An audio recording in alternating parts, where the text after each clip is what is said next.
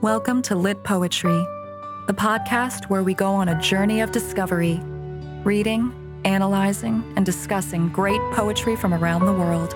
Poetry is worth it because the reading and writing of poetry is a revolutionary act that has the potential to transform both the reader and our world.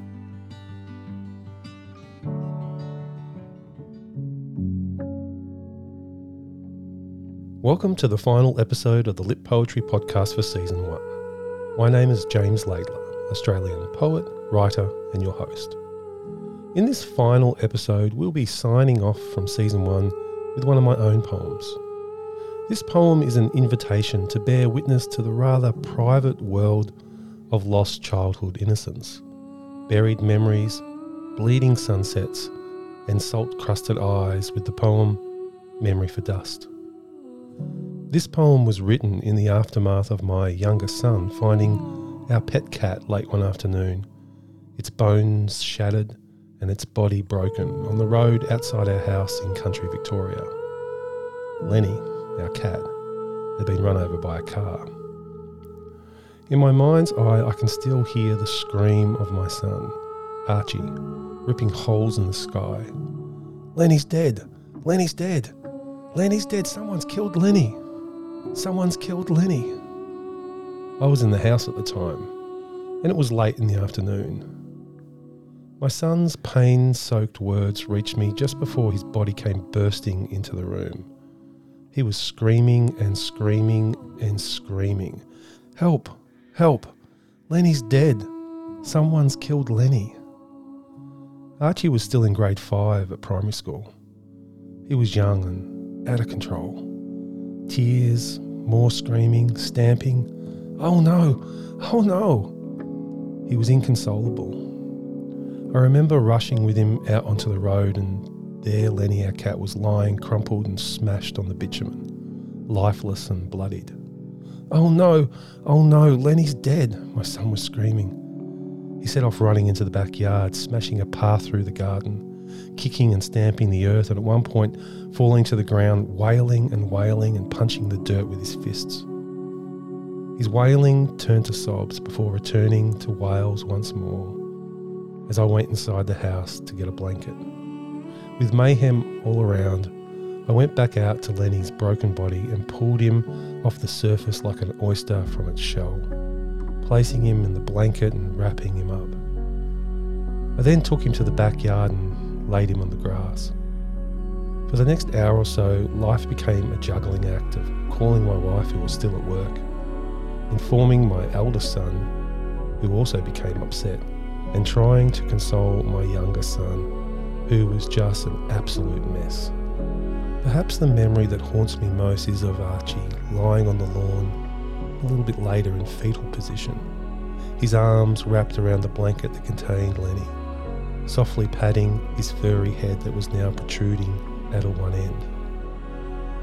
With one hand gently caressing my son's hair, I can still remember his relentless sobbing and his words, "Lenny, I love you. I love you so much. Lenny, I love you. I love you so much." And this is the context of the poem I'll now play for you, Memory for Dust. The poem is the story of our little funeral that my wife, my 2 kids and I conducted as the sun began to set on our little backyard later that evening.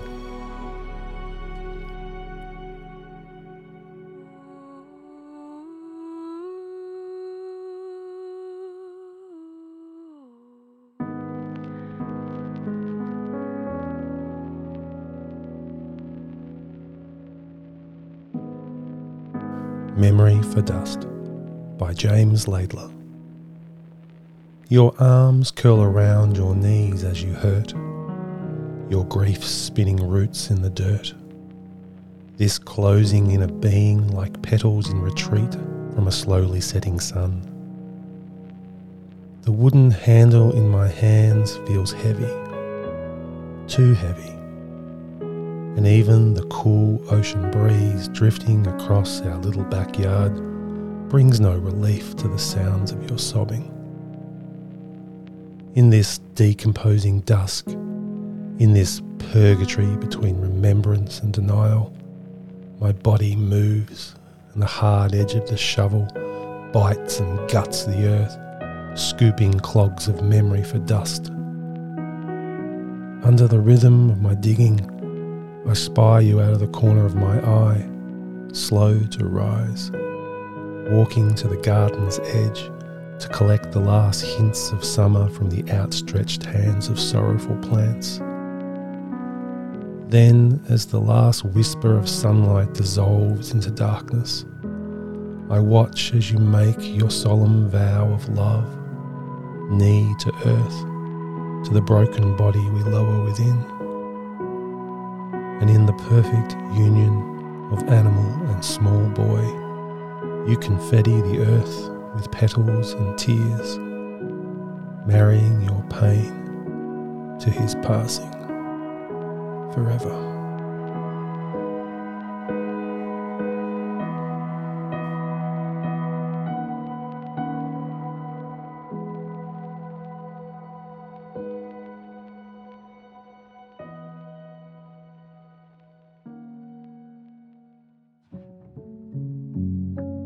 So I want to reflect a little bit here about the poem and give you an insight into the whole process of writing it.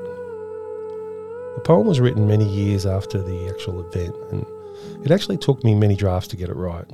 While I developed the basic idea for it in a single writing session after some rather emotional journaling, I think I rewrote key sections of it over and over again across a year or so, grasping and searching for the right words. It's a funny thing with poetry. Sometimes the inspiration for the right words come easily, and it seems to flow right through you, while at other times it can take ages to find the right images, rhythms and words to clearly and authentically do justice to an event or a memory. Capturing honestly, without melodrama or hubris, an event such as this one is hard. And it's almost a spiritual exercise to achieve the integrity required, not to exploit or pollute the memory with your own creative desire to write something praiseworthy. Indeed, the irony is that the poet or artist is always running the risk of corrupting their own work with their ego. And therefore, I offer you this poem confessionally, I suppose. And that is why the writing of it took so long, because the pure and true event at the heart of this tragic time is something that I actually cherish. I know it's strange to say that, but it is an event that forged deep bonds of love within my family. And those bonds feel to this day like rods of iron welded into place by the tears of our collective weeping. Once again, I think it is right that it took me so long to find the best words for this poem. I wrote it for several reasons. One of the reasons is deeply personal and family orientated, to unpack that day, to give it meaning, and to perhaps bring a sense of closure to my family by offering it up as a gift to everybody who was involved. But secondly, it is also for others and for our world. I mention this last reason because I know under the surface of reality, the experience we shared that day is something that all people know because it's a universal experience. And for me, that is one of poetry's most important roles in life, to name the universal and remind people of their humanity. Indeed, one of the most noble roles of poetry, I believe, is to transport people into real moments of transcendence, where they can become truly alive to what is important in life. And what is important? Well, in this case, it is the love people share between each other in the midst of pain and suffering. In this broken world of ours, it is important to remember that we are truly loved by others and that we are not alone. On that specific day, my son Archie was not alone. My partner Claire was not alone, nor was my other elder son Finn. And neither was I. We had each other. Of course, for other poems, those moments of transcendence don't always have to deal with moments of pain and loss. Think, for instance, of the moment of a sunset and the human experience of joy and wonder. that is a worthwhile experience to share. Or think about the glory of a simple object that one can hold in one's hand, an object that we commonly ignore, but on a poetic level can draw us in to an experience of the here and now. Overall, poetry enhances our life and makes it a lot richer.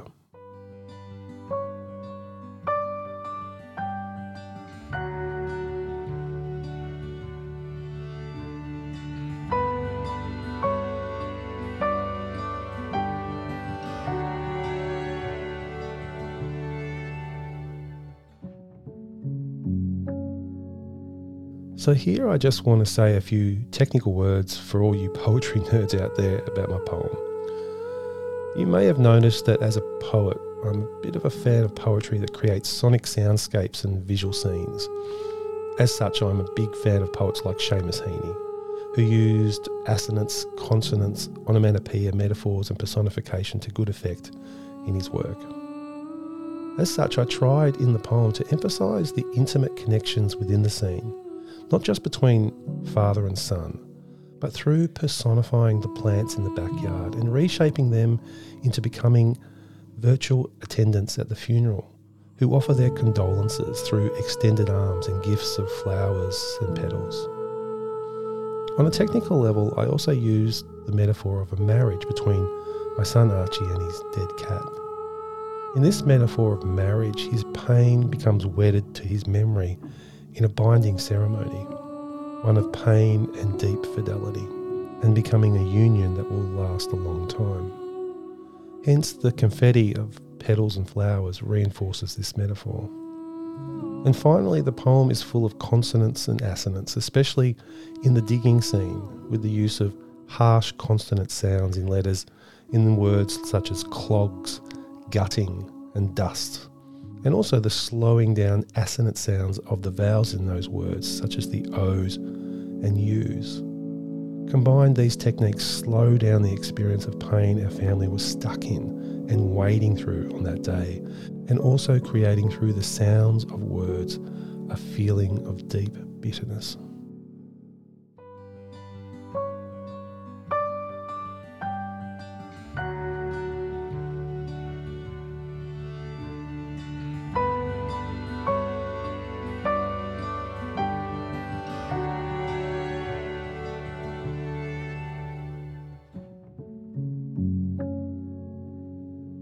So it's time to wrap up this week's episode and say goodbye.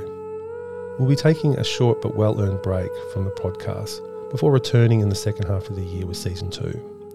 Next season, we've got a host of wonderful guests lined up to join us on the podcast, including Federal Greens leader Adam Bandt, former East Timorese First Lady Kirsty Sword-Gussamol, and a number of leading contemporary poets from around the world who will be joining us to discuss their work.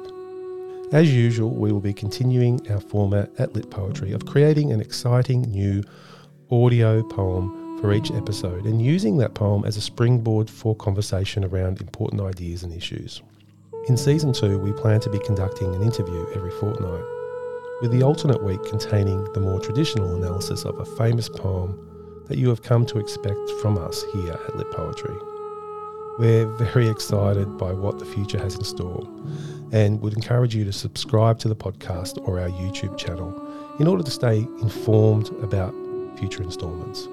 Having spoken today about one of the key reasons why we might write and read poetry, I thought I'd finish this episode and conclude Season 1 by listening to a reflective piece I also wrote about poetry at the very start of this lit poetry journey. I hope it provides you with some inspiration and makes you look forward to hearing from me again in the second half of the year. This piece contains some very famous words spoken by Robin Williams while playing the role of Mr. Keating in Dead Poets Society. Thanks for listening, and I'll see you next time.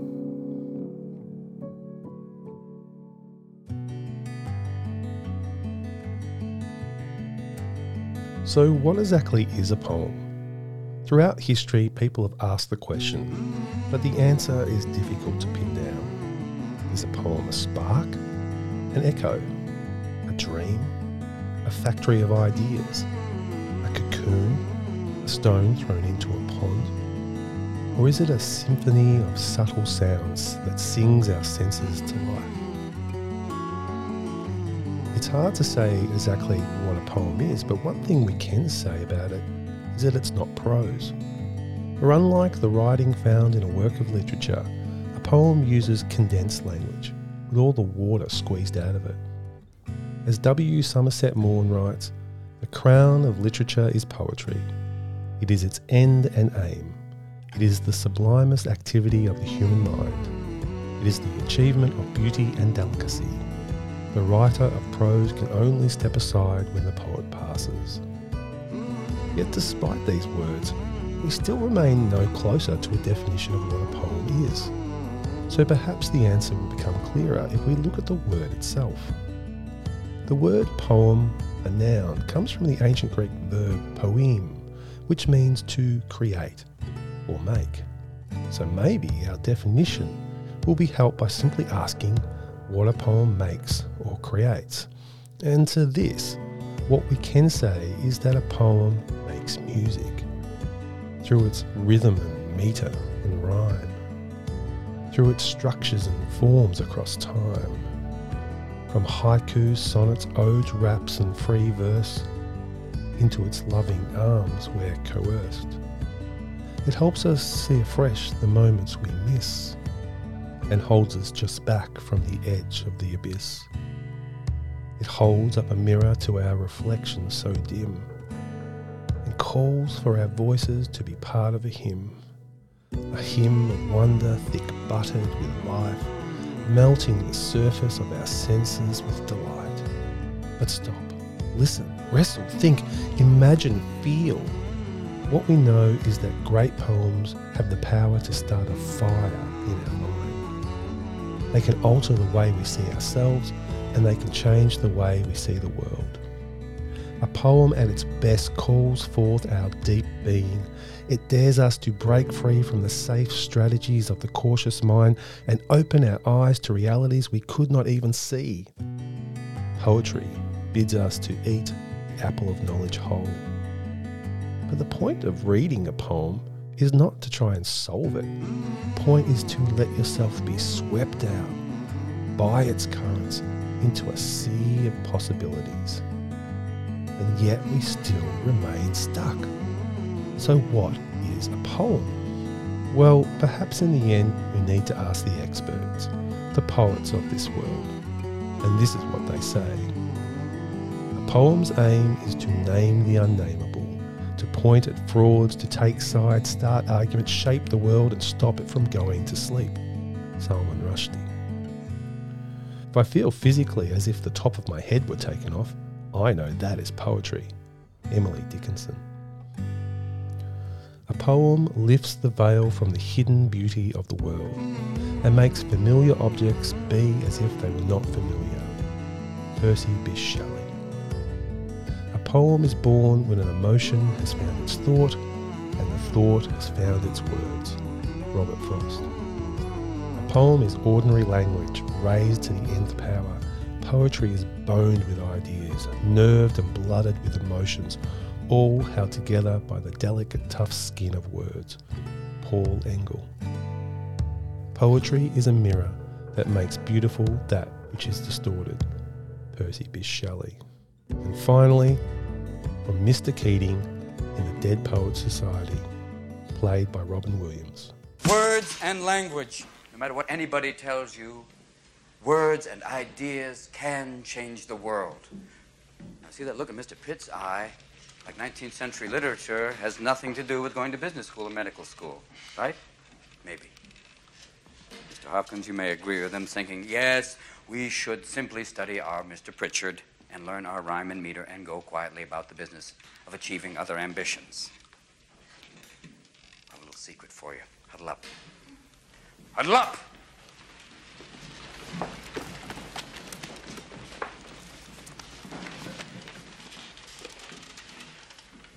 We don't read and write poetry because it's cute. We read and write poetry because we are members of the human race.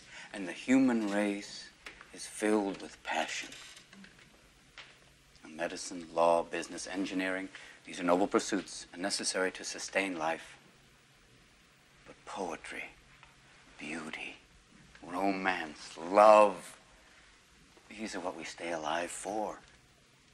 To quote from Whitman, "O me, O life of the questions of these recurring, of the endless trains of the faithless, of cities filled with the foolish, what good amid these, O me, O life? Answer, that you are here, that life exists and identity, that the powerful play goes on and you may contribute a verse. That the powerful play goes on and you may contribute a verse."